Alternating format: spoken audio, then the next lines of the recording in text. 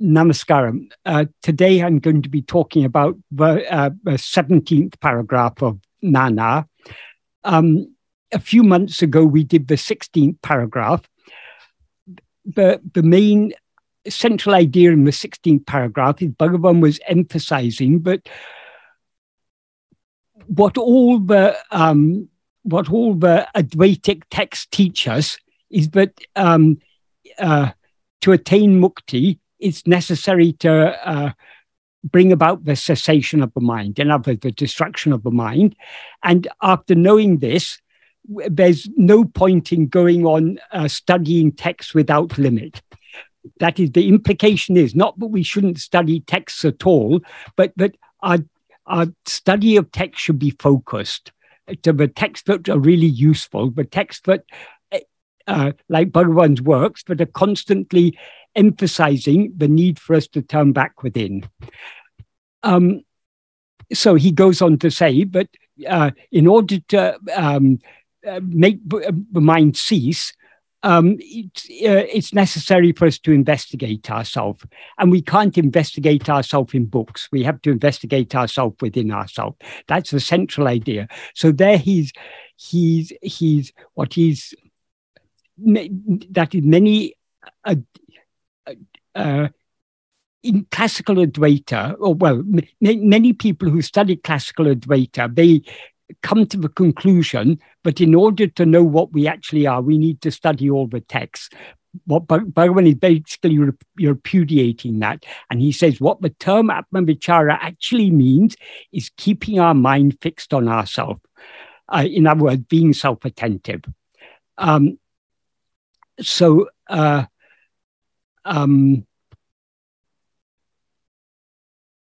That was the idea. And then he ended that paragraph saying, at one time, it will become necessary to forget all that one has learned.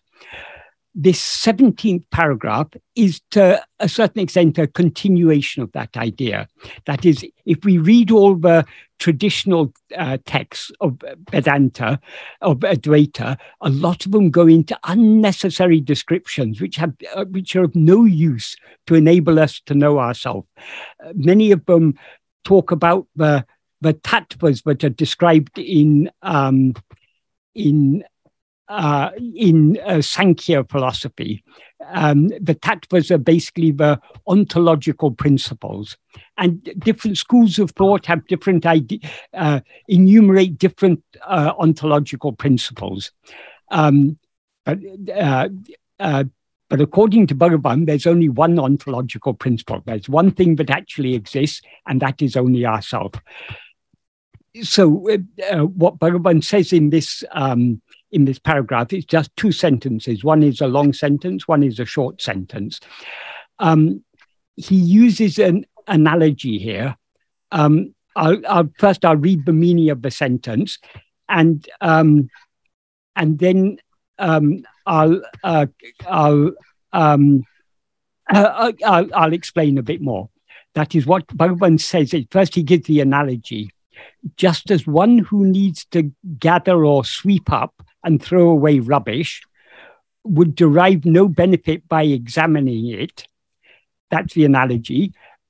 Then what that is analogous to, so one who needs to know oneself will derive no benefit by, instead of collectively rejecting all the tattvas which are concealing oneself, calculating that they are this many and examining their qualities.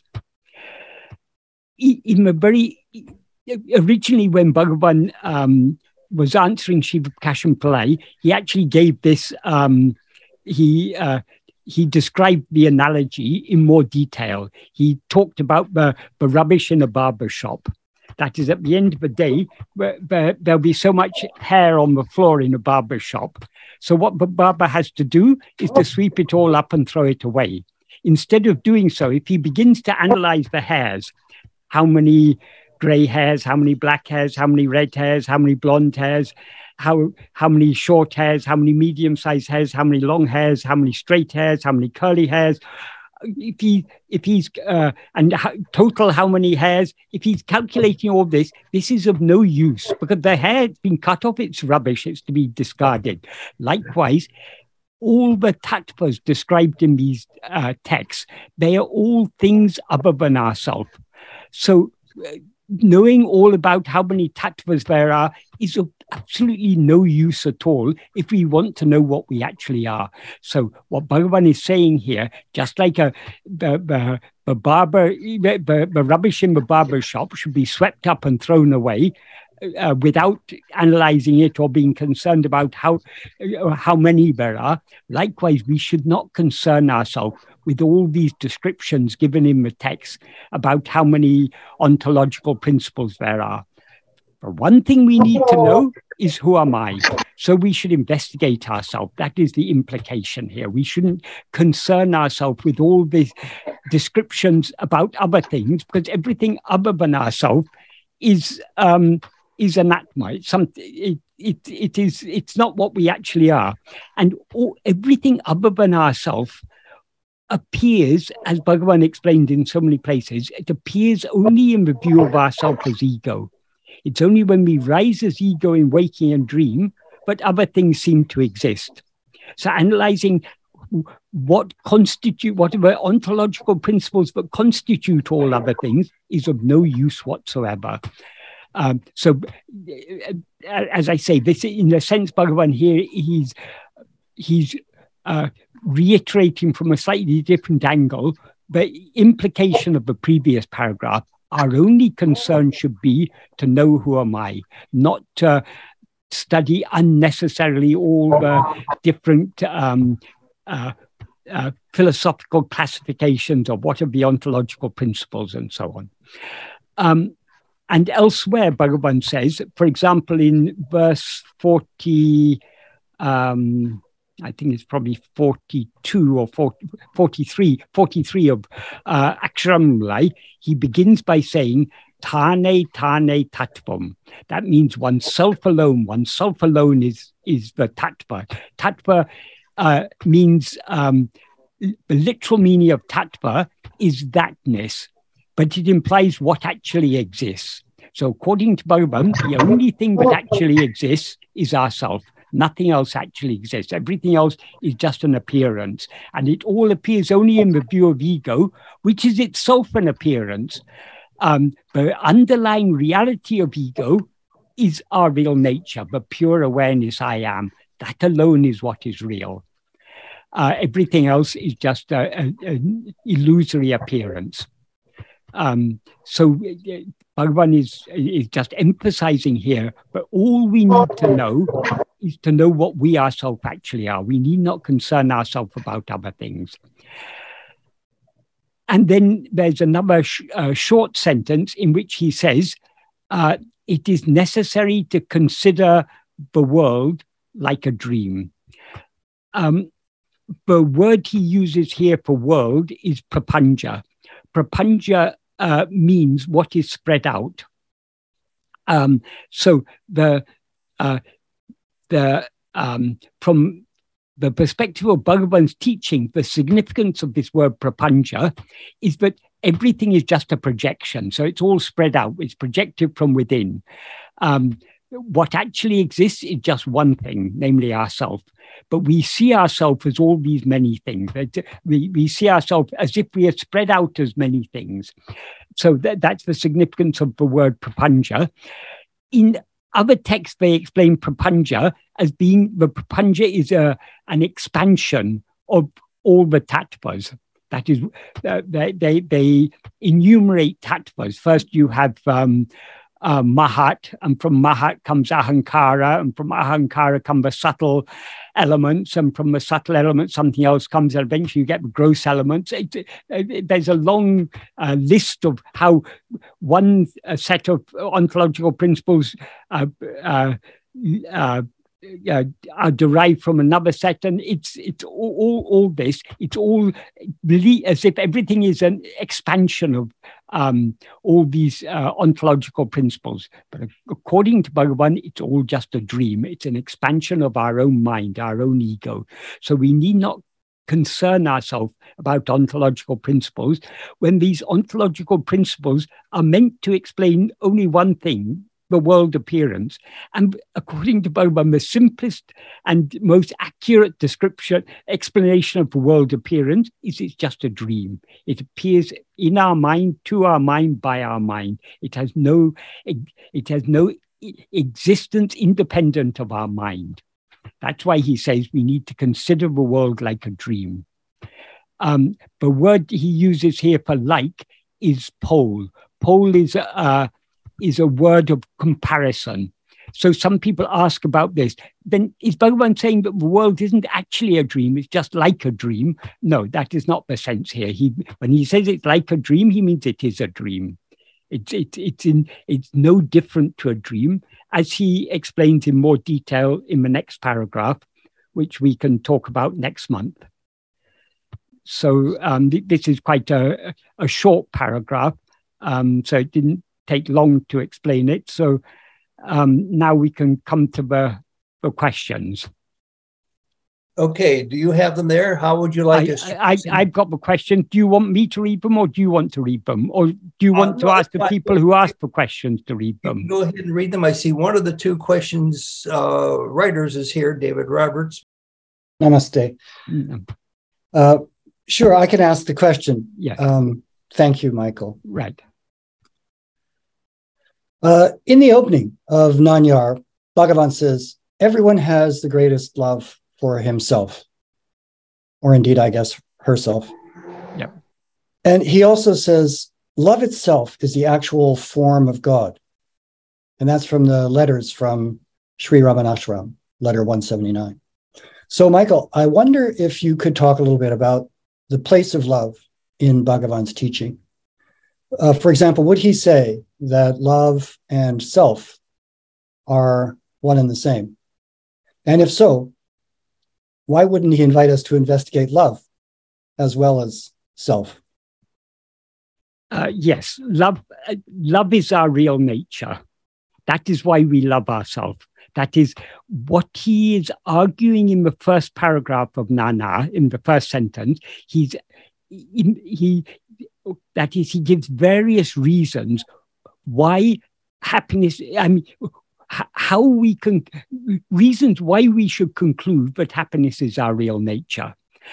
Obviously, for Bhagavan, happiness is our real nature. That's his actual experience. But because for us, happiness doesn't seem to be our nature, because we often seem to be unhappy, he gives us reasons there why we should, why it is reasonable for us to accept that happiness is our real nature. And since happiness is our real nature, in order to experience that happiness, it's necessary for us to know ourselves. That is the main idea in that first sentence. So one of the reasons he gives, what he says in that sentence, it's probably, to put this all in context, it's probably worth going through that first sentence, because it's a very, very important sentence. And incidentally, this first paragraph was not part of the original question and answers. Bhagavan wrote this paragraph when he rewrote the questions and answers in the form of an essay. So that's how important this first paragraph is.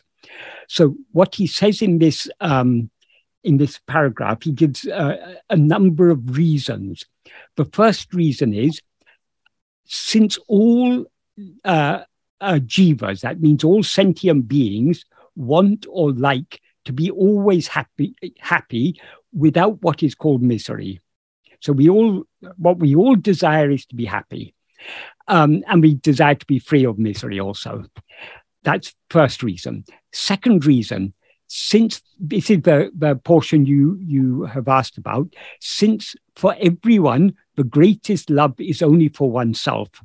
There's, incidentally, the way it's actually worded in Tamil, there's no gender there. So it's not saying for himself or for herself. So since there's no gender referred to in the original, I translated as just everyone has greatest love only for oneself. That's the second reason. And the third reason is since happiness alone is the cause for love. So from these three reasons, how can we conclude that happiness is our real nature? That is the third reason. Happiness alone is the cause for love. That means we all love those things that we believe will make us happy. And we dislike those things that we think will make us unhappy. So it's the cause for love is happiness. What we believe will contribute to our happiness, those things we love. What will not contribute to our happiness, those things we don't love. But we all have greatest love for ourselves. What does that indicate? That indicates that we ourselves are happiness. And then the other reason is the one thing that we all want is happiness. He doesn't give he doesn't elaborate upon this more here, but in other places he's elaborated upon this. Bhagavan said, he used an analogy to illustrate this. He said, when a person has a headache, whenever we have a headache, we want to be free of the headache. Why? Because having a headache is something unnatural.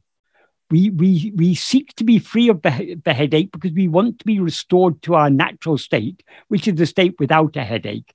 So we all have a natural liking for what is natural. So our real nature is happiness. That's why we all like to be happy. So these are the three initial reasons he gives. And then in the main clause of the sentence, which itself has several subclauses, he incorporates another reason.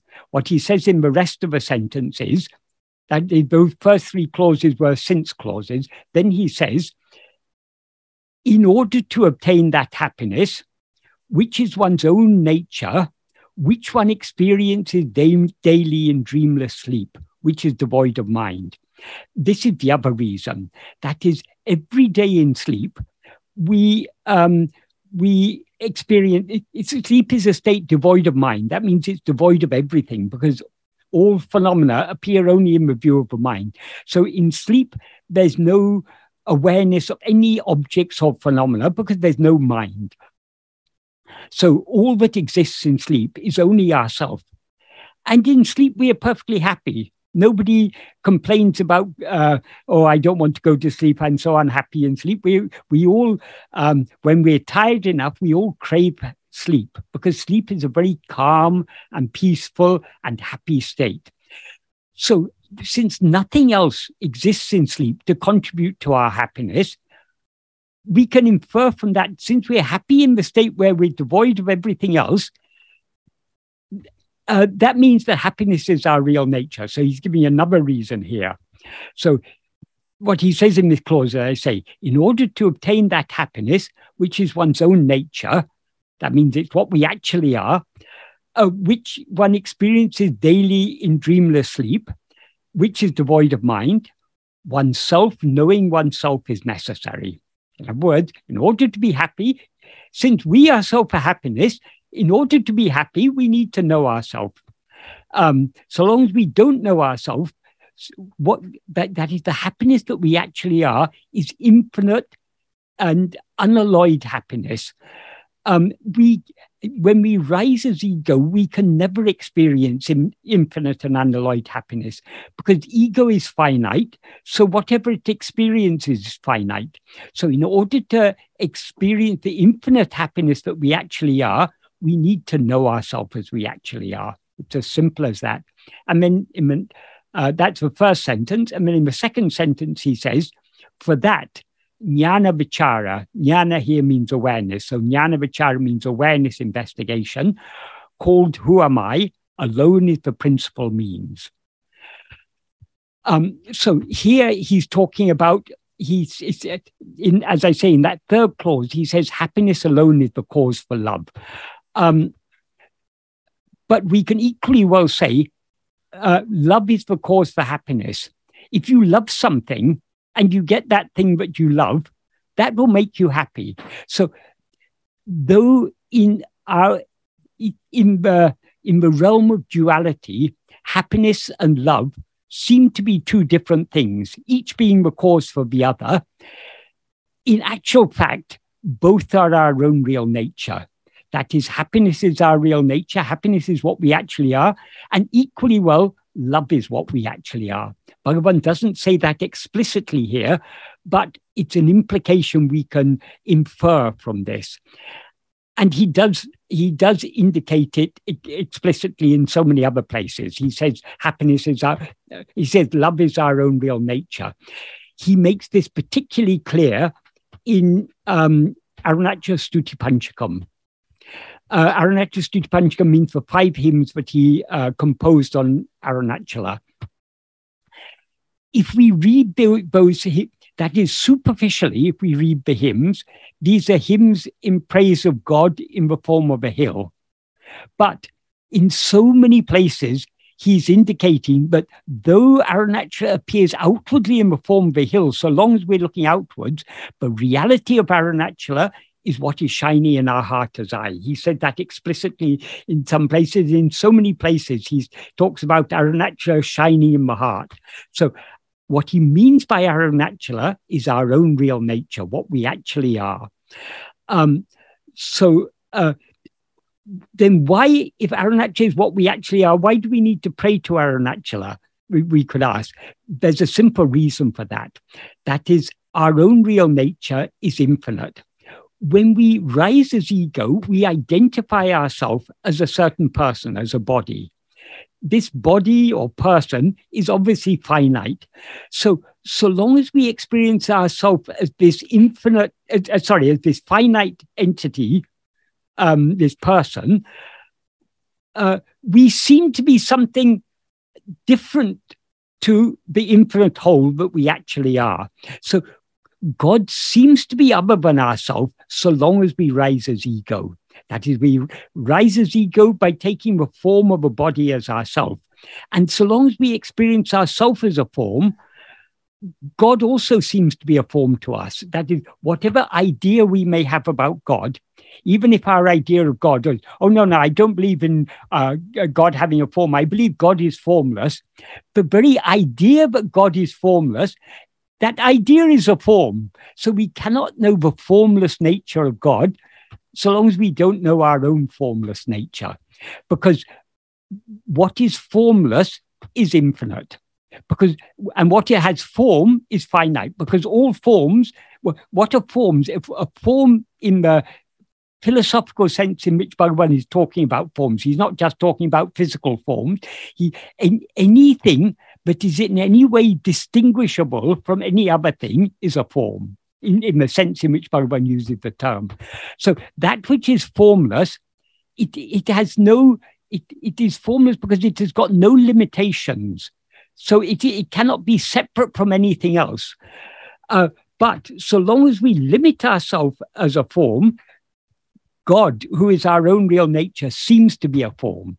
So that is why Bhagavan sang Arunachala Stuti Panchakam, seemingly addressed to an outward form, but constantly emphasizing that the outward form that he's referring to is actually what is the real nature of that outward form is the real nature of ourself. It's what's shining in our heart as eye. So in so many places in Arunachala Stuti Panchakam, Bhagavan talks about Arunachala being Amburu, the very form of love. Form there means, it doesn't mean that love has a form. It means the love is the very nature of God. Love is the very nature of Arunachala. And since Arunachala is our own real nature, what do we have to infer? We ourselves are love. That is the implication. And there is one verse in Aksharamala, verse 101, where Bhagavan makes this implication very clear. What he prays in that verse is, Ambu Vilalipol, Amburu Vunilene, Ambai Karitaral Arunachala. That means lovingly melt me as love in you, the form of love. it begins with an analogy. Like ice in water, lovingly melt me as love in you, the form of love. So you is Arunachala. So Arunachala is the form of love. That means Arunachala is the very embodiment of love. Arunachala is love itself. And but the analogy he uses there is a very significant analogy, because what is ice? Ice is only water. Ice is not anything other than water. It seems to be something other than water because it's frozen, because it's hard. So Bhagavan is comparing us as ego to a lump of ice. This lump of ice is floating in the vast ocean of love. It seems to be something other than love because we are frozen, we are hard-hearted. So the prayer there, it's a very, very beautiful prayer. Bhagavan says, melt me as love in you, the form of love. If ice was not water, if it was something other, it could never become one with the ocean. Even if it would dissolve. Supposing you had a piece of iron and you were to melt the piece of iron, it wouldn't become one with the ocean because it's a different substance. But the water and the ice are both the same substance. So the implication there is our substance and the substance of Arunachala are one and the same. And that substance is love.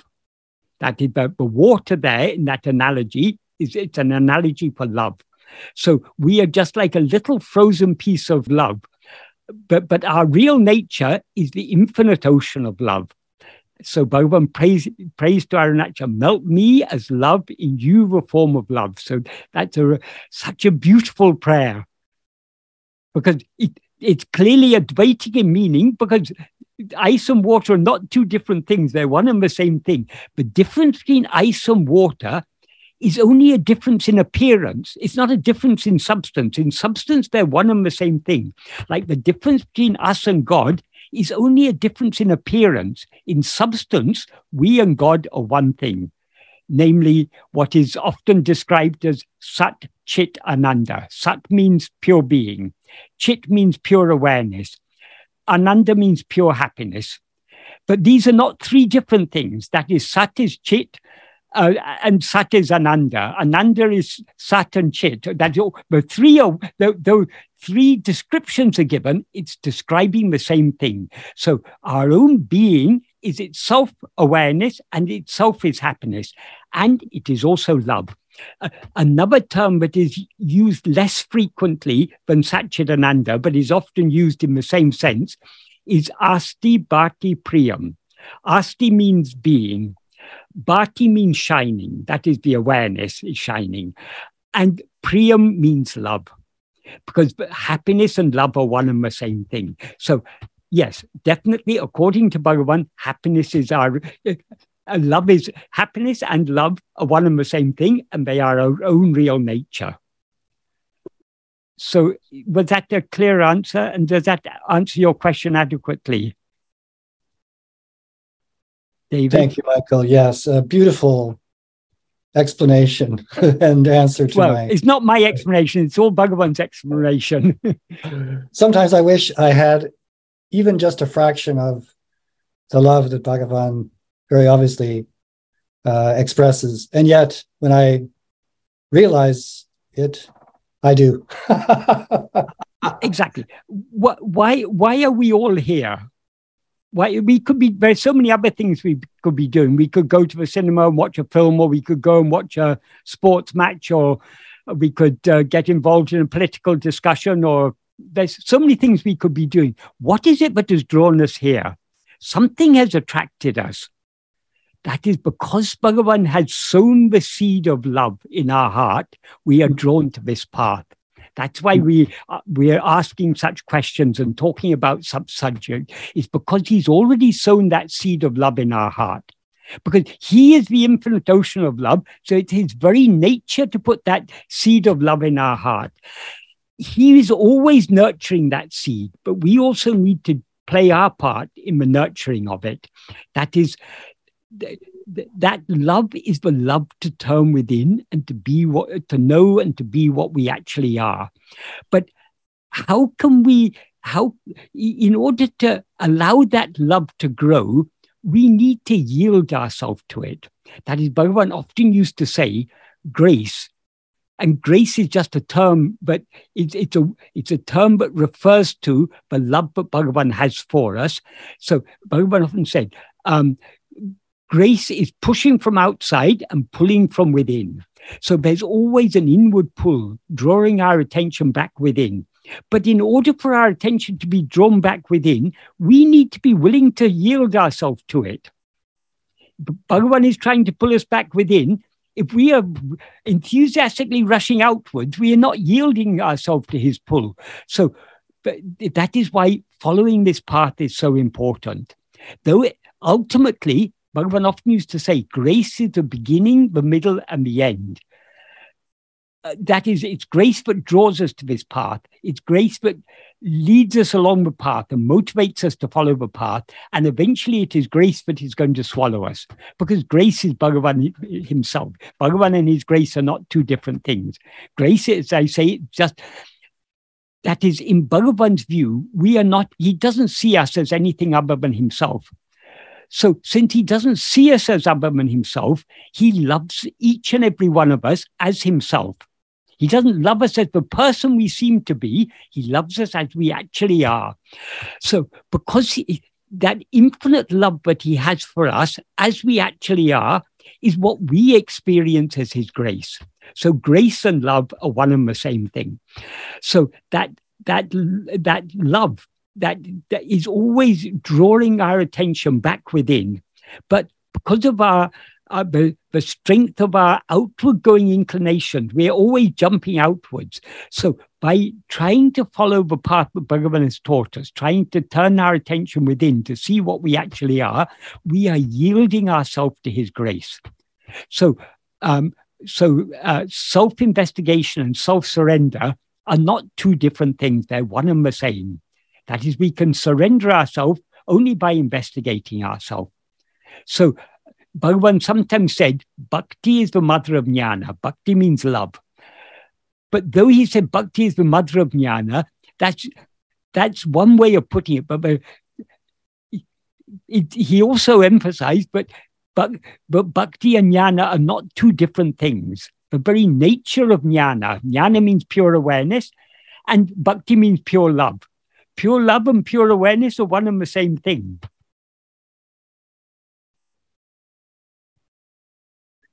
David, thank you very much for your question. Did you get a satisfactory answer? And do you have any follow-up comments before we move on? Very good. Thanks. Let's, Michael, move on to the second question. I don't see that person here, so why don't you read the question and give us your answer? Okay.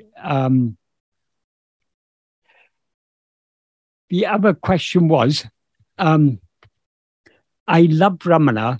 My self-inquiry practice is extremely helpful, and I see the world and its inhabitants as an illusion.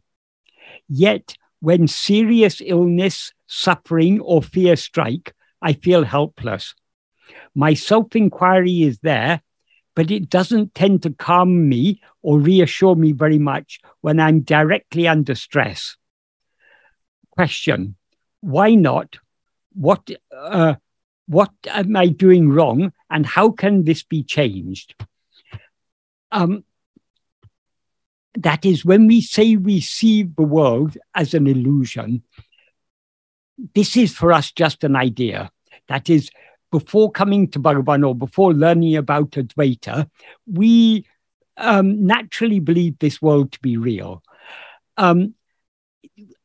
After studying Advaita or studying Bhagavan's teachings, we come to know this world is just an unreal appearance. It appears only in our mind. So it is just an illusion. It has no real existence of its own. But when we say we accept that, it's still just an idea in our mind that the world is real. Our actual experience is that the world is real. Why is that? Because what is actually real is only ourself. But when we rise as ego, we experience ourselves as I am this body. So since I is real, and I seems to be this body also seems to be real. And since the body seems to be real, the whole world seems to be real, because the body is a part of the world. The body can't be real when the rest of the world is unreal. So it's inevitable. So long as we rise as ego, we always experience the current body and current world as real. The current body we experience as I, and the current world we experience as real. Because we experience the body as I, the body seems to be real, and therefore the world seems to be real. We can understand this if we consider our experience in sleep, in dream. In dream, so long as we are dreaming, the dream world seems to be real. Why is that? Because in dream, we always experience ourselves as a part of the dream world. That is, we experience ourselves as a person, as a body in that dream world. So since we experience that body as I, the body seems to us to be real, and hence the whole dream world seems to be real. So often in dream, things that in the waking state we would consider impossible happen. We may find ourselves flying, or we may find ourselves being chased by some big monster. We may even think to ourselves, how can there be such a monster? There's no such monster actually exists. And we may even think, oh, this is a dream. We may think that, but just because we think it's a dream doesn't make the monster any less terrifying, because the monster, to us, it seems to be real. So long as we are, and sometimes another instance in dream, sometimes we find ourselves on the edge of a cliff or just at the edge of a tall building. We look down, see the drop, and we feel fear. But we don't want to fall down. Why do we feel fear? Because it all seems to us to be so real. But as soon as we wake up, that is, as soon as we leave that dream and come to this dream, we are able to recognize that that dream was just a dream. It wasn't real. Why did it seem so real so long as we were experiencing it, and cease to seem real as soon as we cease experiencing it? The reason is very simple. So long as we are dreaming, we experience the dream body as I, and therefore the dream world seems to be real. As soon as we leave that dream and come to this dream, our identification with the dream body seems to be is severed. So in dream, our body may have been injured. We may have been attacked by a tiger, and our arm may have been bitten off. But when we wake up, it's a different body. There's no injury on this body, and all our limbs are intact. So our identification, a moment before, we were identifying that dream body as I. A moment later, we experience this waking body as I. As soon as we experience this waking body as I, we're able to recognize, oh, that body was not real. That was not what I actually am. So since the dream body no longer seems to be real, the dream no longer seems to be real. So as soon as we wake up, we recognize it was a dream. But so long as we were dreaming, we seemed to be awake, and the world we were experiencing seemed to be real. So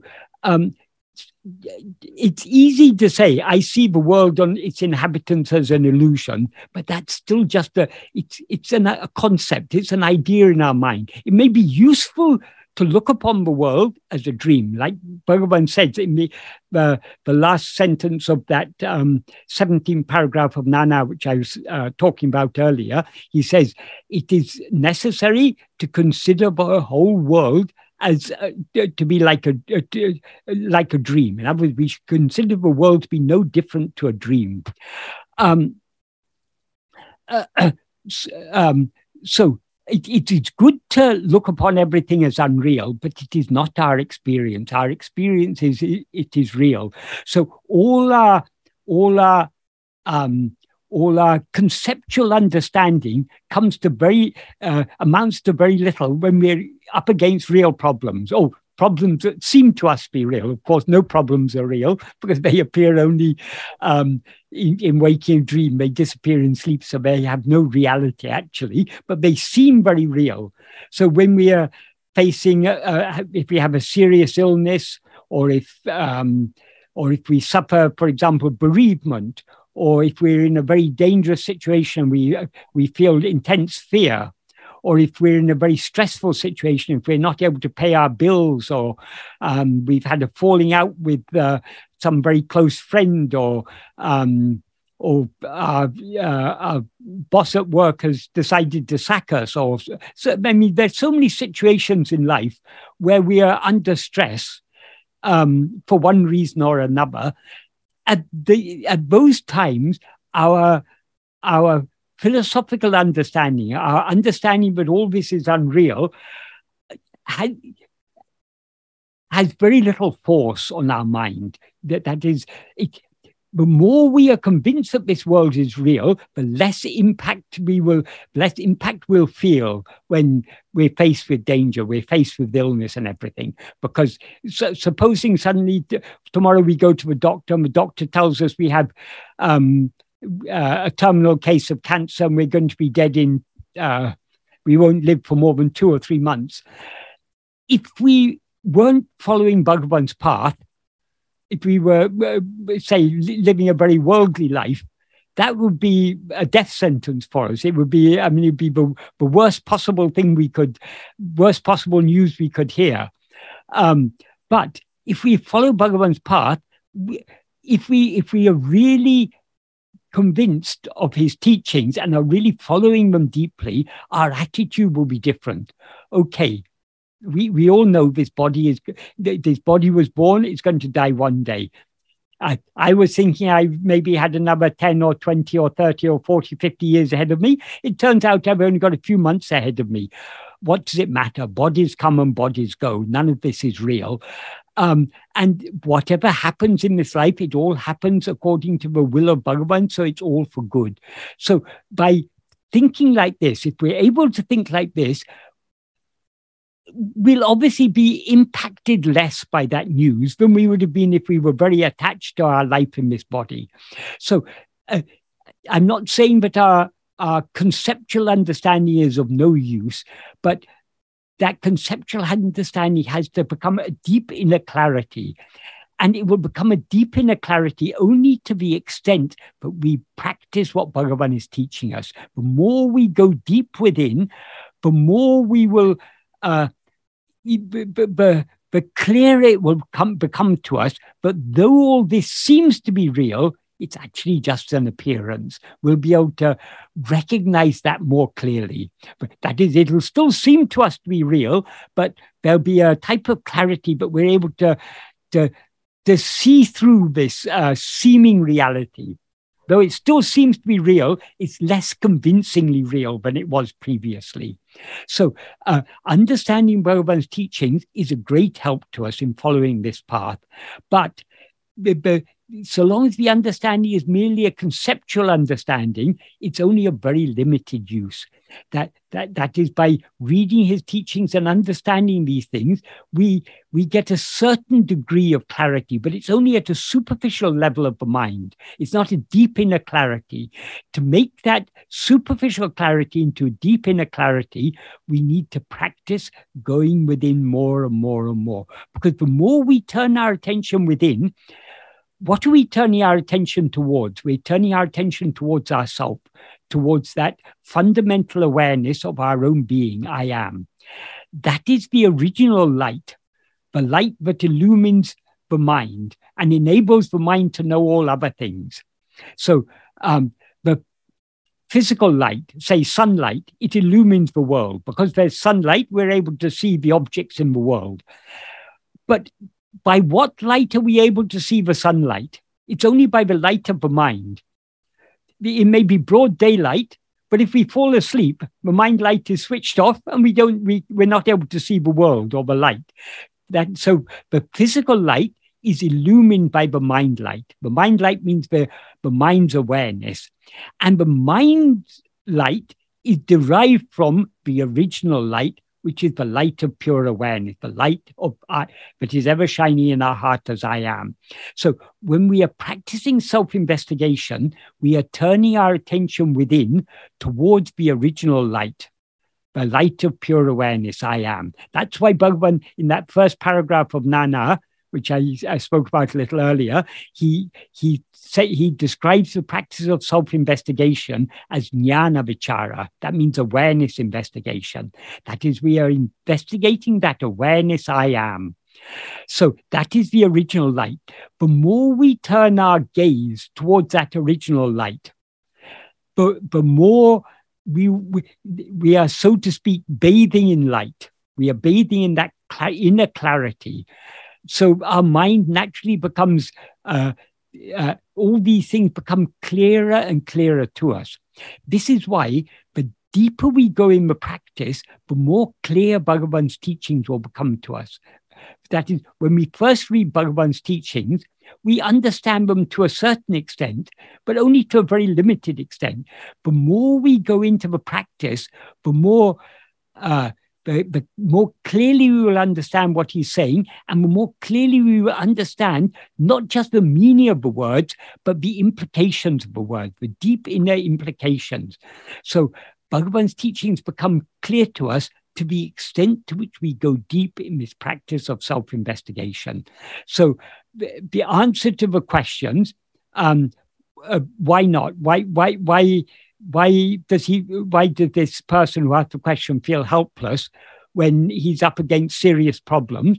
It is because though you understand the teachings of Bhagavan at the conceptual level, you haven't yet gone deep enough into the practice for it to become a deep inner clarity. How deep is deep enough? Well, none of us have gone deep enough, because if we'd gone deep enough, we would no longer be here. But it's a matter of extent. To the extent to which we go deep within, to that extent will our mind be clarified. And to the extent that our mind is clear, to that extent, we will not be perturbed by all the problems of life, by the illnesses, by the bereavement, by the suffering. It doesn't mean if we're bereaved, if we lose someone who's dear to us, yes, we will. We all feel sad, but we will be less impacted by it. That is, though we'll be sad, we'll be detaching ourselves from that mind which is saddened by that very tragic event of bereavement. So but the deeper we go within, the more we are separating ourselves from the person we seem to be. Yes, we still seem to be this person, but the identification with this person is becoming less and less strong. So we're able, at least to a certain extent, to distance ourselves from the person we seem to be.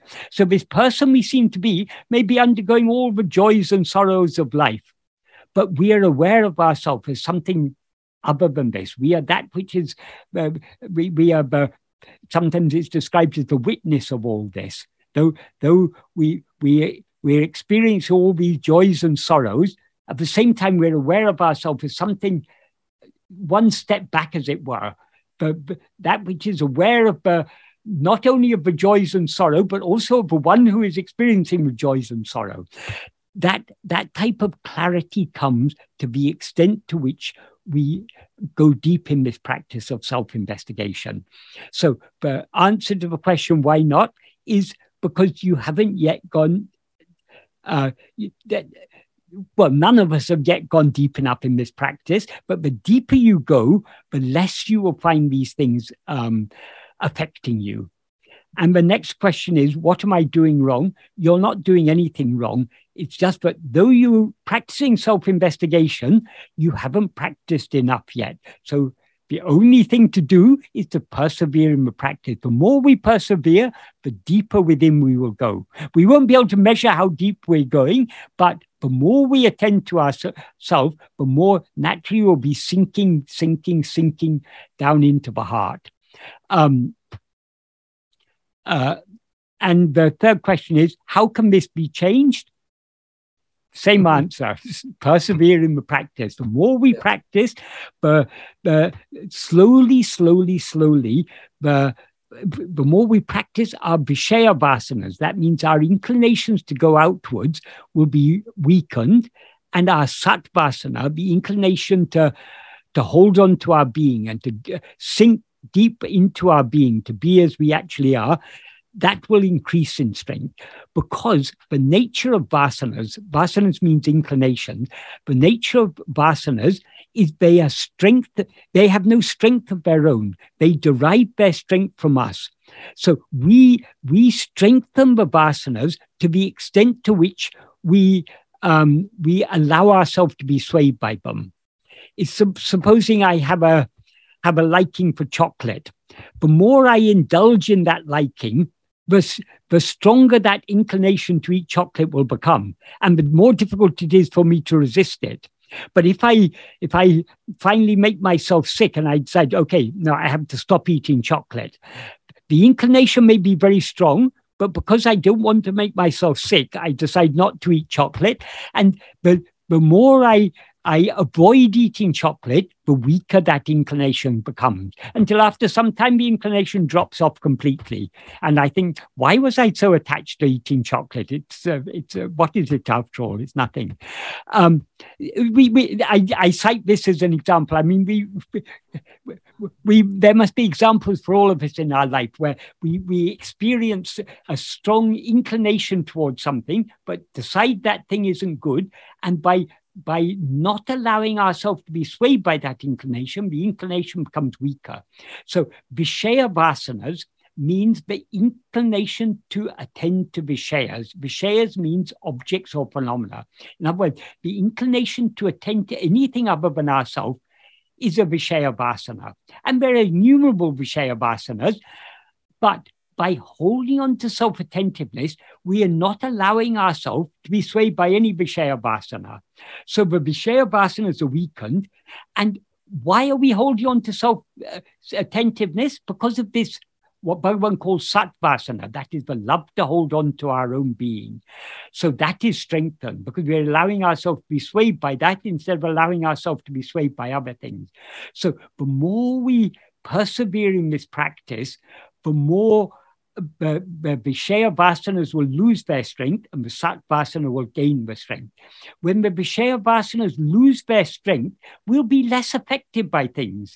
If the doctor tells us we're going to die in 2 weeks, okay, let it be.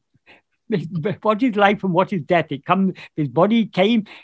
I haven't always experienced this body as I don't even when I'm asleep, I don't experience this body as I, but I exist very happily. So why should I worry about this body? So there'll be a type of detachment. So we'll be less affected by that news. Or if supposing someone very dear to us passes away, naturally we'll feel bereavement, naturally we'll feel sadness, but at the same time, we'll be able to separate ourselves from that sadness and recognize, yes, it is the nature of life. People live and people die. And when those who are dear to us die, we feel sad and we feel, all these feelings are natural. It's part of an inherent part of embodied existence.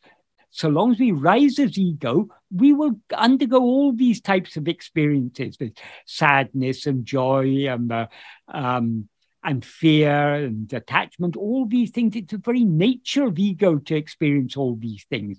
But by going more and more deep within, we are separating ourselves from this ego. So we are less impacted by our ego nature, and we find more refuge and respite and in our own real nature, which is just being. Wonderful. I hope this is an adequate answer to that question. And then some. Michael, very satisfactory answers. I'm not flattering you. You are a master at answering questions. Well, in that you answer the question you succinctly. Yeah.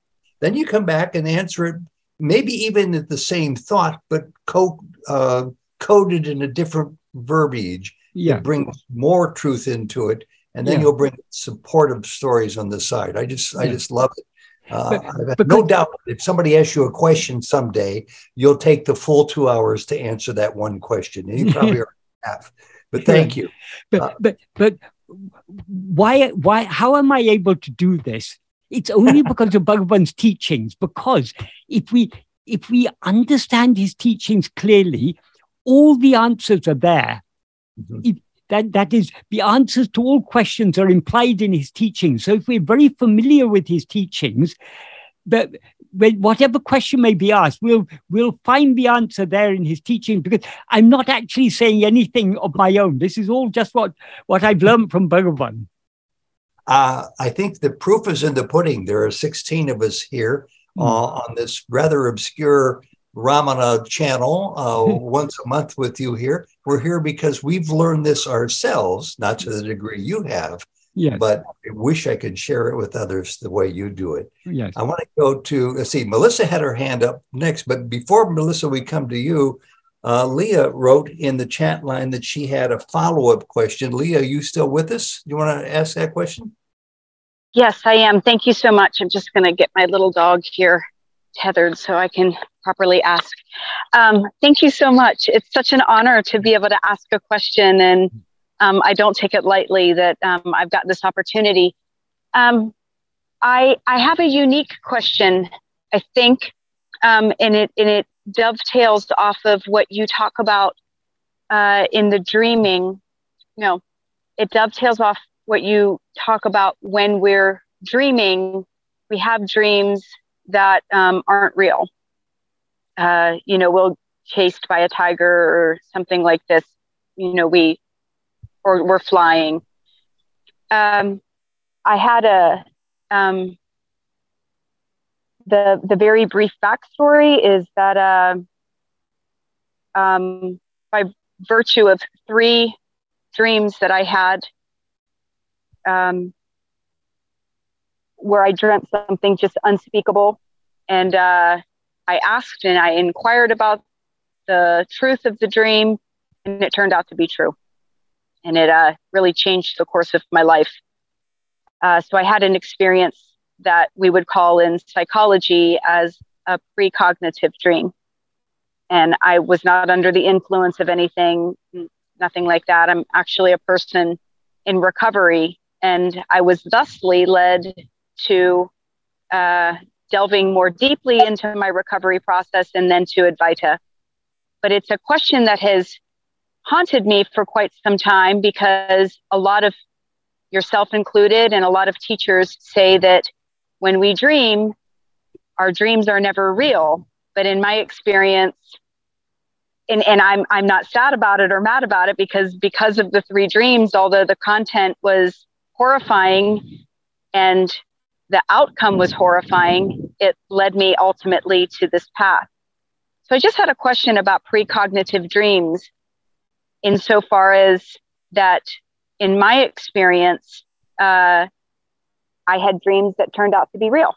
So I just wanted to hear your feedback on that, please. Okay, right. Thank you. Yeah, I think everyone probably has had some dreams where you dream one thing at night, and it may be a very, very minor thing, and then something happens the next day, and it's you think, oh, I saw that in a dream last night, or I saw something very similar. So that is very common, but that doesn't make it real.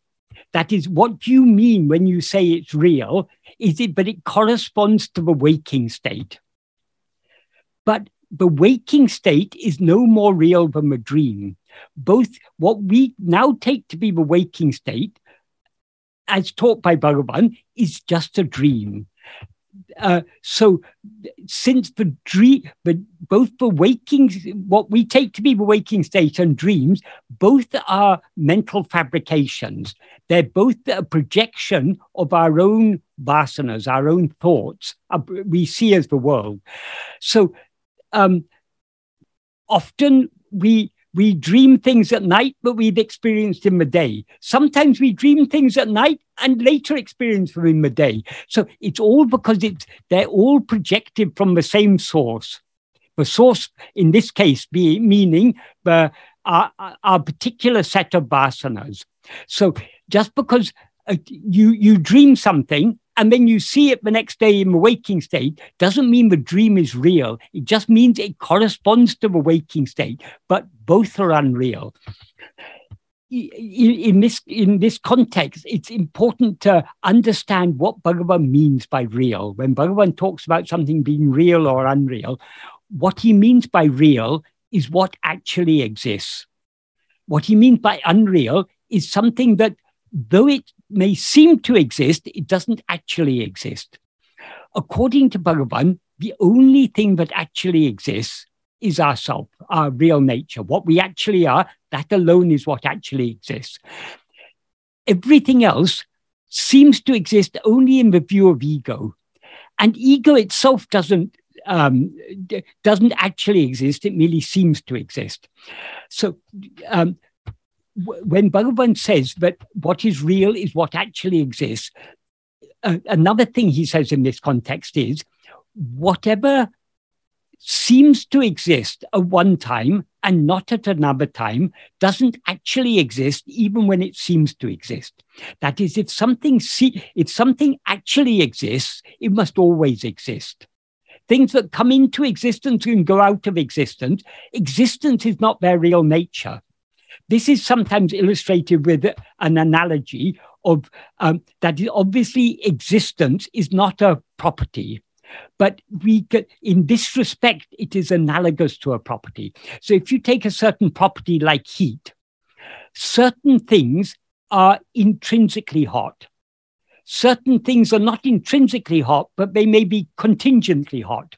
For example, supposing you have you've just cooked some rice. So you've got a pot of hot rice.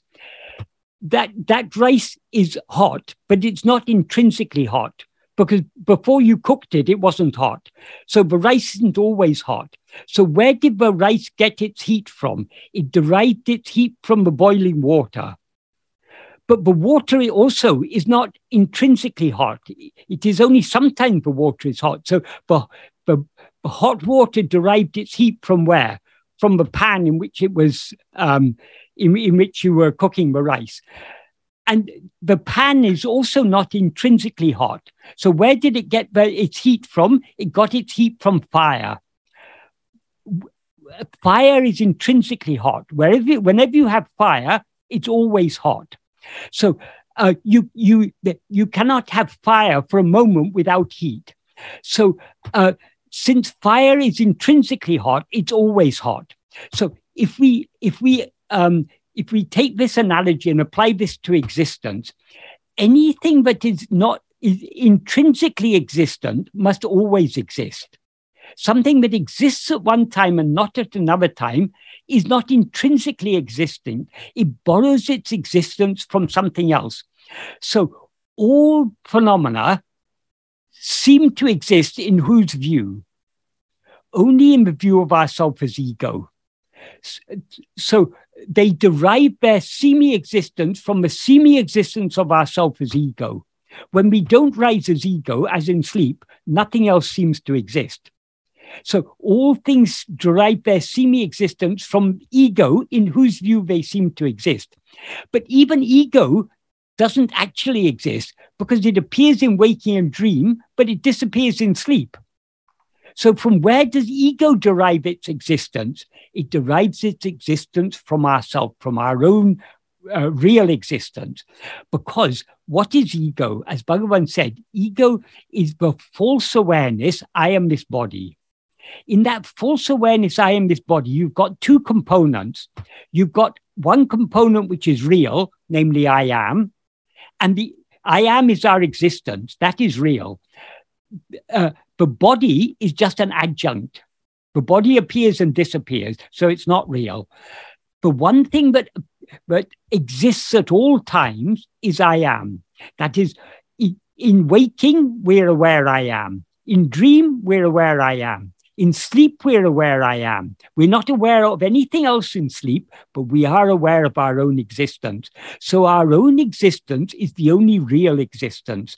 That's why Bhagavan says, we alone are real. We alone are what actually exists. Everything else derives its semi-existence from us. That is, the ego that we now seem to be derives its existence from our real existence. And everything else derives its semi-existence from the semi-existence of ourself as ego. So that is why we say dreams are not real and waking is not real. That is the standard of reality. And Bhagavan gave, he said there are 3 marks of reality. That is how you can determine something as real. Whatever is real will have 3 essential characteristics, or in Sanskrit they call lakshanas. Lakshanas means marks or characteristics. Those 3 are, it must be eternal. Because anything that exists at one time and not at another time is not real. So it must be eternal. It must be unchanging. Because anything that changes is one thing at one time and another thing at another time. At one time you were a small child. Now you're an adult. So since you've changed from that's you mean for body, you now take yourself to be. Since that body has changed from being a small child into being an adult, it is not real, because whatever undergoes change, then it was a child, now it's an adult. One day it will become a dead body and will be buried in the ground or cremated or whatever. So it's not real. So whatever is real must be eternal. It must be unchanging. And third and most important, it must be self-shining. What he means by self-shining is it must know itself by its own light of awareness. Because other things, for example, in front of me, there's a microphone or a PC. These things don't shine by their own light. They shine only by the light of the mind that sees them. So they are dependent on the mind that sees them, or ego that sees them. And ego doesn't shine by its own light. It shines by the light of the fundamental awareness I am. The fundamental awareness I am alone is self-shining. It doesn't depend on anything else to shine. Because in sleep, nothing else appears, but I am continues to shine there. That is, we continue to be aware of our own existence. So that alone is, I am alone is what is real. I am there is false. I am is real. Is that a useful answer to your question? It's perfect, and I'm so glad that I asked. Thank you. Right. Thank you, Michael. Thank you, Leah. Leah, any follow-up or any comment on it, or do you just want to say it's perfect, which sums it up pretty well? Perfection, yes. And a huge relief, actually. Yeah, a huge relief. The clarification helps. And when you said just very succinctly, the dreaming's not real. And of course, and then when I thought about it, I thought, well, there's people in the dream. So if the people aren't real, the content couldn't be real. And it's unbelievable to me how simple this is, but yet I still get lost in, and that's my ego, I still get lost in trying to understand. So it was very helpful the way you explained it. The dream's not real. This isn't real. None of it's real. Great. But so long as you're dreaming, the people in your dream seem to be so real. Even as you think. I mean, yeah, you're right. You use the word simple. It is absolutely simple, but it's hard getting to that simplicity of it. Yeah, and Michael, I run that now through everything that happens in my life. I run through the prism of what you've been saying here to Leah. And so when in my conscious state, when somebody hits me with an idea and it's wonderful, and I take advantage of it and I do it, I credit that idea. But even that's not real. Even the consequences of my action aren't real. It's a what real is book. You alone are real, not you as Ted. Ted is unreal, but you, not even the one who is aware of itself as I am Ted, but what is aware of itself as I am alone. That alone is real. Wonderful. Thanks, Leah. Any other questions? Yes, I see that you have one, Marie, going from Paris, right? Yes. So my question is, I heard when we had the Czech woman, I think, over, and she said when we go inside, sort of when we inquire, and we have the sense of I, like that we need to go beyond the I. And it seemed to me that I don't know. I thought we had to stay with that like feeling of I, or I don't know if that, like, what would Ramana say about it, or Michael? And I'll point out here before Michael answers that when we occasionally have guests, which is very rare, they're speaking for themselves in their own understanding, and they may not necessarily jibe all together with Michael's understanding of it. But I think I know what she means, and if there's time later, I'll talk about it. But thanks for the question, and see what Michael has to say. I'll be interested to know what you think she means. That is, what does the word... I can tell you in a second. I am is who I am, except there's pure awareness is who I am. And the pure awareness of self, of Atma, I'm just putting these words to support what I'm about to say. Pure awareness doesn't consider anything, because pure awareness is only aware of self. And I am, I don't think, fits into that as it does in a supportive way before we get to that point of pure awareness. I mean, we are pure awareness, but to be aware of ourselves is something that we don't have yet. So is pure awareness something other than I, or is it I? It is all there is. Right. Yes, you could say it's I, you could say it's Atma, you could say it's God, you could say it's everything. What is the natural name of awareness? I am, I guess. I am, exactly. That is what Bhagavan always said. That's why Bhagavan said, the first name of God is I, or I am, because I is the natural, it doesn't matter the language. That is, we happen to be speaking English now, so we say I. It's not the word that matters, but whatever be the language, or even if we know no language, that is that animals don't have language in the same way we have, but they're aware of themselves as I.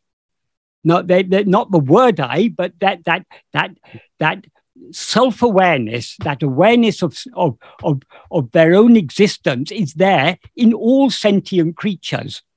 So, and all the natural name by which we all refer to ourselves is I, in whatever the language may be. The language is not a linguistic thing. It's not about the word, but in whatever language we know, we naturally refer to ourselves as using the first person pronoun in that language, because the first person pronoun is the name by which we refer to ourselves. So the natural name of awareness, when we talk of awareness, we're talking about awareness as if it's a third person. But actually, awareness is never a third person. Awareness can never be an object. Awareness, now it seems to be the subject, but actually the pure awareness is not even the subject. It's the reality underlying the subject. The subject is ego. So according to Bhagavan, since I is the word that refers to ourselves, how can we ever go beyond ourselves? That's why Bhagavan made a clear distinction between, he said, the awareness I am is our real nature. The awareness I am this body, I am Ted, I am Mary, I am Michael, I am whoever, that is ego. That is what is always real is I am. What is unreal is the adjunct. Since ego is an adjunct conflated awareness, it is unreal because the adjunct is unreal. But though ego as such is unreal, it has an element of reality in it. That element of reality is I am. What does I am mean? I am means I exist. So the I means what? I is the awareness. That is, the awareness is referring to itself as I, and the awareness is what exists. That is in verse 23 of Upadeshundya. Bhagavan gives a very simple but very deep argument. He says, because of the non-existence of any other awareness, to be aware of what exists is awareness. That is, that he puts it very succinctly. What that means is, if the awareness of what exists was something other than what exists, it would be a non-existent awareness. And a non-existent awareness couldn't be aware of anything because it's non-existent. If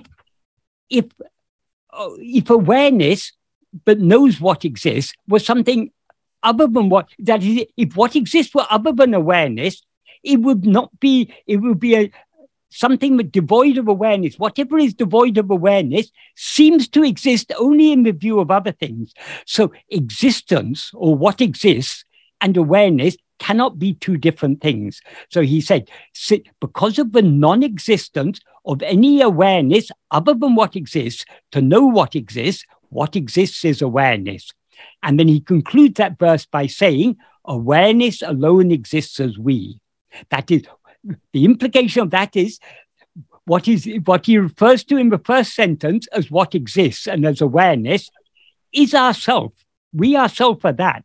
That is, so when we say I am, I is the name of awareness, and am means exists. So it's I am denotes Satchit, our existence and our awareness, which are one and the same thing. So we can never go beyond I. We can go beyond ego, which is the adjunct mixed I, but going beyond ego is not going beyond I. It's going beyond the adjuncts. Or it's not even going beyond the adjunct. The adjuncts drop off and the pure I alone remains. So there can never be a moment when we are not aware of ourselves as I, or I am. Even in sleep, where everything else disappears, we don't go beyond I. We remain as the pure I, the mere awareness I am, nothing more than that. Mm.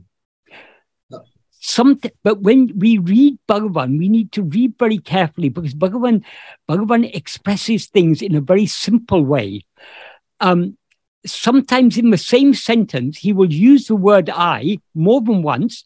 And in one place, he'll be referring to ego. And in another place, he'll be referring to our real nature. For example, in verse 21 of Upadesha he refers to the previous verse. In the previous verse, he said that when I dies, that's when ego dies, what shines forth as I am I, the one thing that shines forth as I am I, that is the infinite whole. That alone is what is real. Then he says in the next verse, verse 21, that is always the meaning of the import of the word I. Because of the absence of our non-existence, even in sleep, which is devoid of I. When he says sleep is devoid of I, he means sleep is devoid of ego. He doesn't mean it's completely devoid of I, it's devoid of the adjunct mixed I, namely ego. But we don't cease to exist. So I exist without I. That means the pure I exists without the adjunct mixed I, because there are no adjuncts in sleep, just the pure I alone remains. So when we read Bhagavan's teachings, we need to think very carefully about what he means. When he says sleep is devoid of I, what does he mean by that? He means it's devoid of ego. But at the same time, in the same sense, he's saying we don't cease to exist. So are we something other than I? No. What he means is we are the pure I. So we are the true import of the word I, because we exist even in the absence of the ego, which is the adjunct mixed I in sleep. So to say that we have to go beyond I, Bhagavan would never express it in that way. He would say we have to go beyond ego, but who is to go beyond ego? That is, ego has to merge back into the pure awareness I am. If ego merges back, the pure awareness I am alone remains. So it's not really going beyond I, it is the dissolution of I. Because who is to go beyond I? I have to go beyond I. It's impossible. So all that is necessary, because what is ego? Ego is nothing but that pure I mixed and conflated with adjuncts. By turning our attention back within, the adjuncts drop off. But that is when we turn our attention back within, the adjuncts drop off, And we remain at the pure awareness I am. That is the subsidence or dissolution or annihilation of ego. Very good, Michael. I really appreciate it. That answers my questions about it too. Marie, does that fulfill your expectation to that question? Yes. Because I was confused because before following Ramana, I followed Muji and Neo-Advaita, and there was this sense that they were saying that the first step is like presence, is I am, and the second step is going beyond this I am. And I think Nisargadatta Maharaj also said that. Yeah. And I find it confusing. Like when Ramana said, like, there are no two I's, but it's the same I, whether it's ego or pure I. And I find it a lot clearer and also like self-containing, like as a... Yeah. To say to go, I mean, Nisargadatta, I don't know what he said in Marathi, but in so many English books it's recorded, he talks about going beyond I am. He says, I am is the first thing to arise, but I am means I exist. So I am refers to our existence. When we say, I am this body, or I am Marie, or I am Michael, or I am Ted, that is not our existence. That is our identity. So I am is there, functioning there to identify ourselves. A is B. I is Michael. So it is there. Am is used as a copula to link together, but I am the person we take ourselves to be. But when we say I am alone, there am means I exist. It's talking about our existence, and our existence is always real. We can't go beyond our existence. That makes no sense at all. So talking about going beyond I am it just shows a lack of clear understanding of. Bhagavan has expressed it so clearly and so simply. When he that is, but as you say, Bhagavan emphasized there's only one I.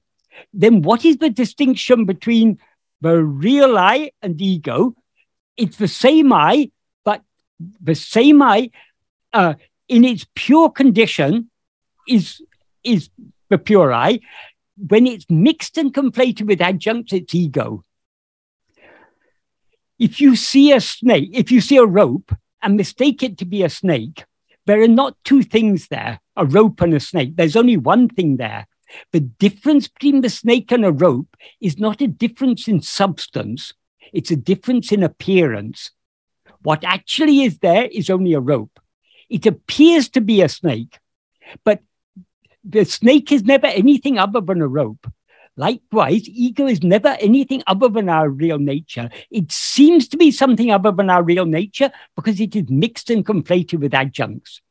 So all we need to do is to separate ourselves from the adjuncts, and we thereby remain as we actually are, as the pure I am. And how do we separate ourselves from adjuncts?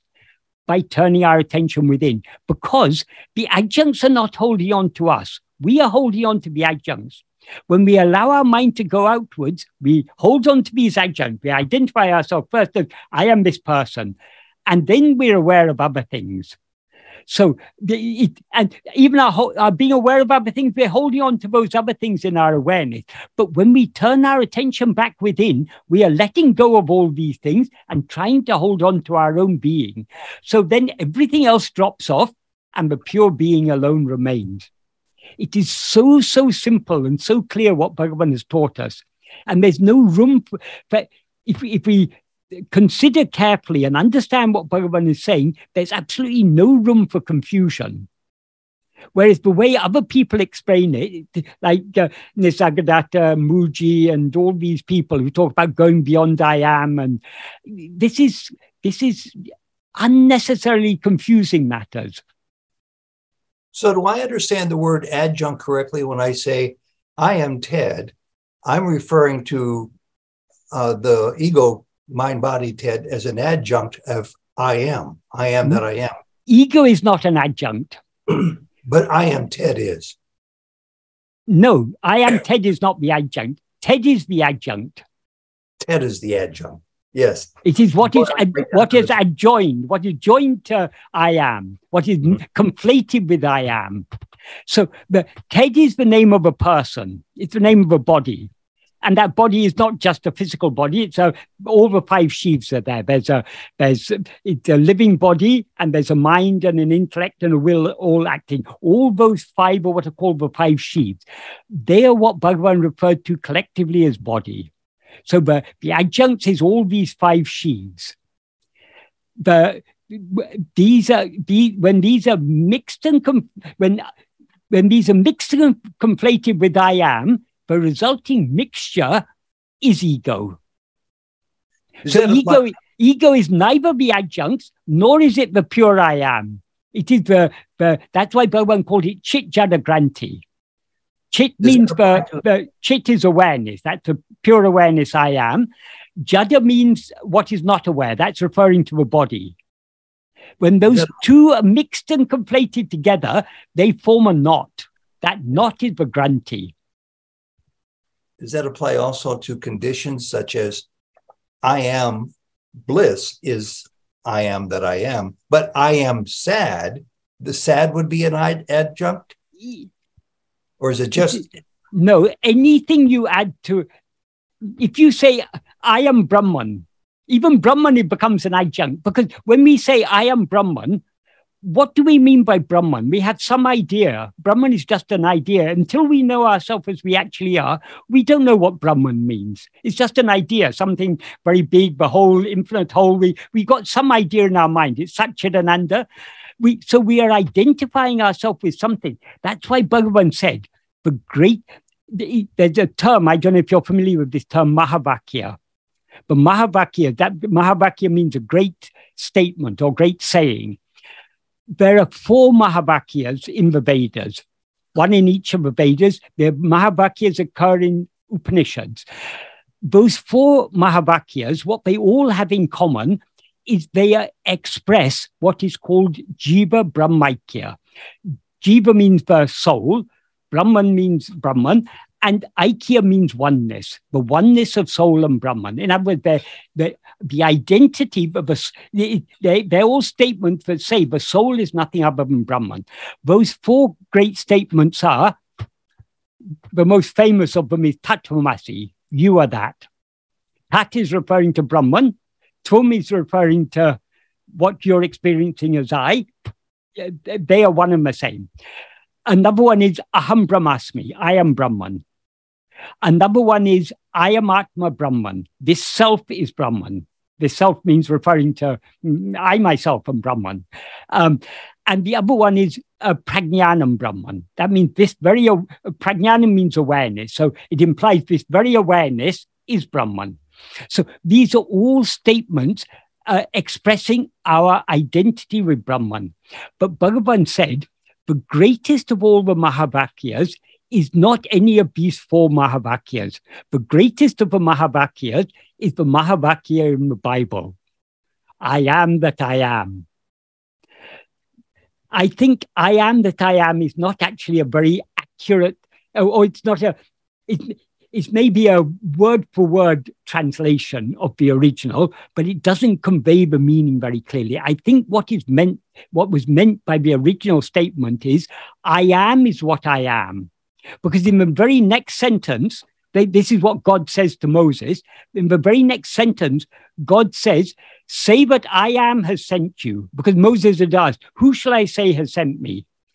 What is your name? Who shall I say has sent me? So God says, I am is what I am. Say I am has sent you.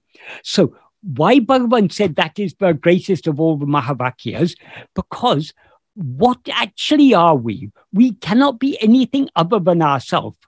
So our true identity is only I am I. What am I? I am only I am. I'm nothing other than I am. So I am I. That's why Bhagavan so often uses this term aham or Nāṉ Ār. That means I am I. So to say I am anything other than I is whatever other thing you say I am bliss. Bliss, you have some idea what is bliss. Sometimes I experience bliss, sometimes I experience sadness. So we're not actually experiencing that bliss as ourselves. Yes, bliss is our real nature. But so long as we take it as two things, I am and bliss, you're distancing yourself from bliss as if it's something other than yourself, and then identifying yourself with that. So the clearest and least ambiguous expression of our real nature is I am that I am. I am I. I am is what I am. Wonderful. Thank you very much. Anne Marie, you're satisfied? Sorry, yes. When you say I am only I, but what about if you think or if you realize that everything is I, then could you say no? You so long as you have everything, how many, when we say everything, there are many things, aren't there? But I is one. How can I be many things? So long as our real nature is one and indivisible, so long as we see manyness, Bhagavan says in verse 13 of Ulladu, Bhagavan says in the first sentence, Jnanamam tane me. That means oneself who is jnana alone is real. Jnana there means awareness. It implies pure awareness. So what is real is only ourself who is pure awareness. Then in the next sentence he says, Nāṇ Ār Ajñānamam. That means awareness of multiplicity is ignorance. So long as we're aware of more than one, that is ignorance, because multiplicity appears in whose view? Only in the view of ego. In the view of our real nature is pure awareness, so there's nothing other than it. So nothing else appears in its view. So even to say, though it is said everything is Brahman in the Upanishads, Bhagavan has refined that. In verse 26 of Ulladu, Bhagavan says ego is everything. That is what Bhagavan says in that verse is, if ego comes into existence, everything comes into existence. If ego doesn't exist, everything doesn't exist. This is our experience. In waking and dream, we rise as ego, and all this myriad of multitude of phenomena appear. In sleep, ego subsides and everything else disappears. So everything appears only in the view of ego. So only when ego rises, everything comes into existence. When ego doesn't exist, everything doesn't exist. Therefore, then Bhagavan says, Ahandeye yavamam. Ego alone is everything, or ego itself is everything. So is Bhagavan contradicting what's said in the Upanishads? In the Upanishads, it said all this is Brahman, but Bhagavan says all this is ego. Is there a contradiction there? No, because if this ego that is now seeing all this multiplicity, if it turns its attention within to see who am I, it finds itself to be that infinite whole that is called Brahman. So what appears as all this is ego, and what appears as ego is Brahman.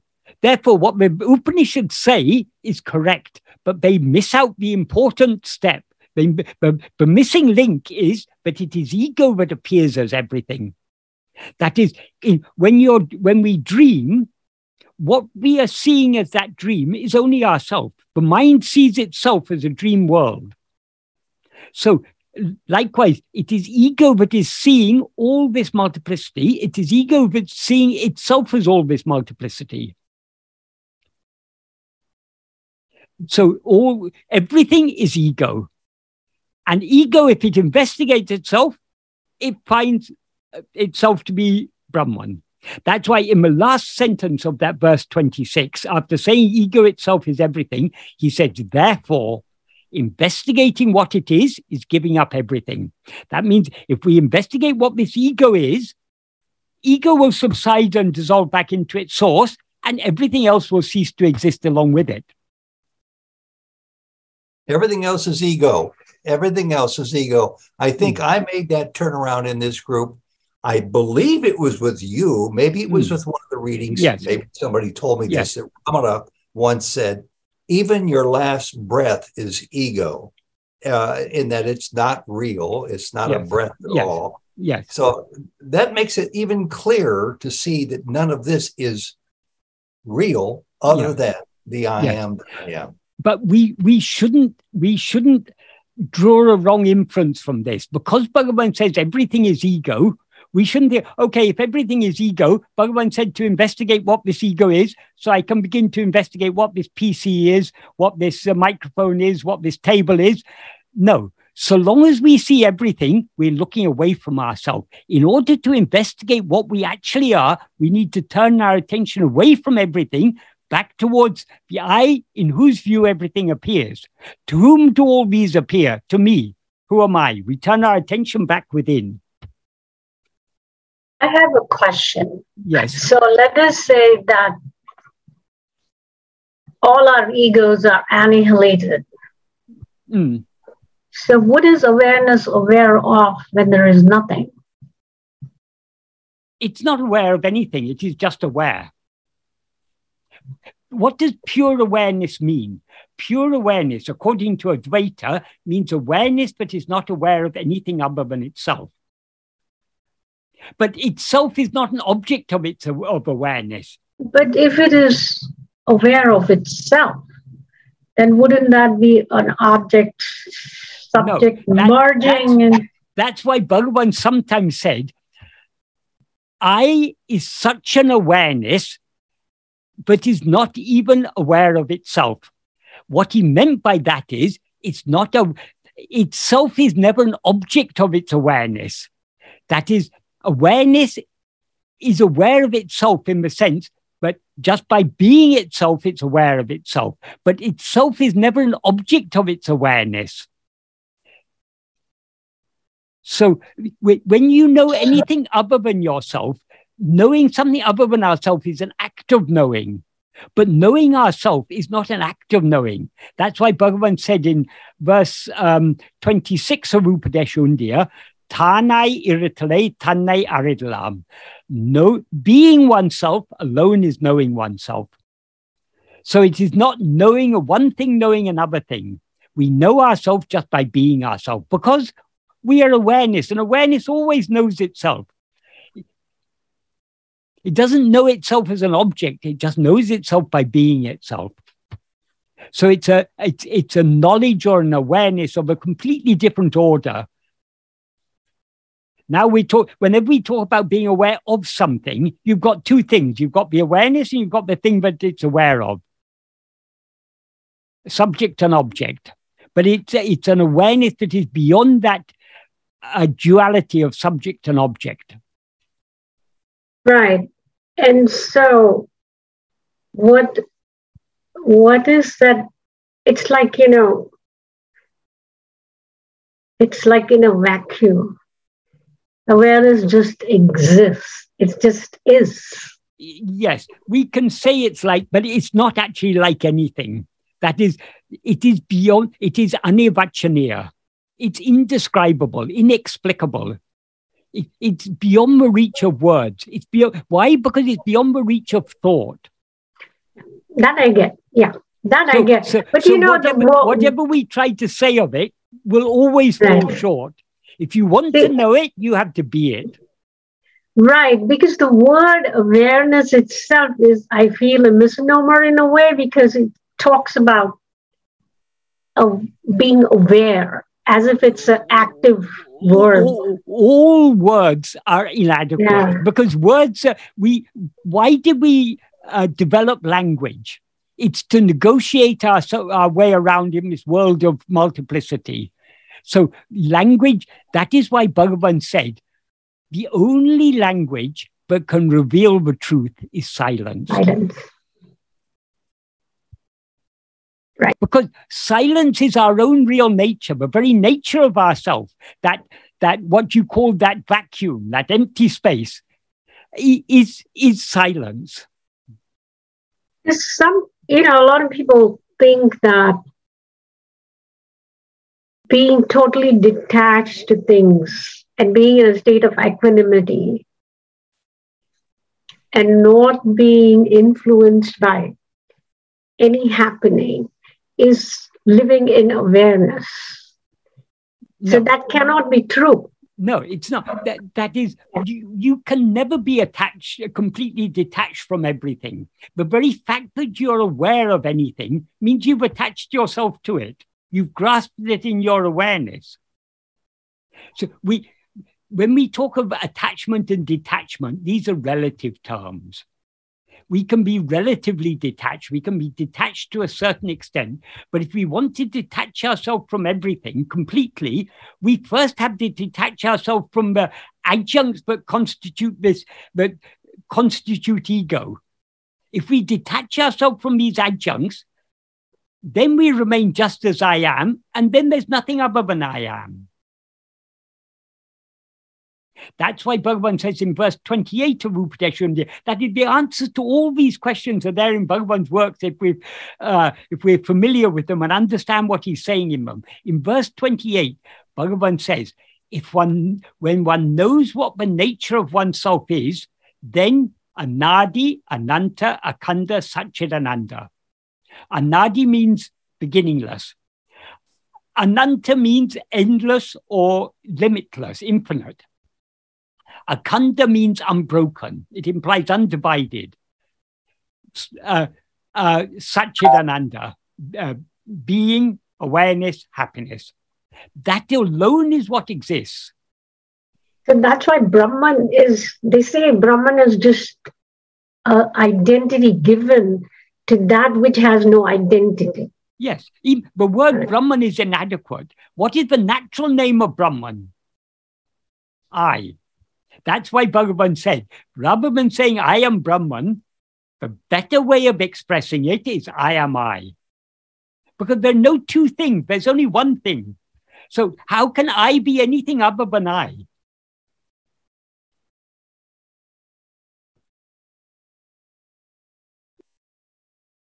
Whoops, what happened here? You there? Yes. Okay. Silence has descended. Yeah, well, it's silence doesn't descend. It doesn't come from heaven. It emerges from within. Well, that was swallows great us. Because I hit a button to find out what was still in the chat room, and all of a sudden it went silent. We'll turn to Michael for the last comments on whatever he would like to say before we bid everyone goodbye. Michael, the last minute or two is yours. This has been wonderful, by the way.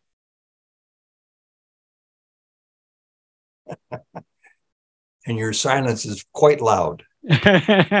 Exactly. That is, as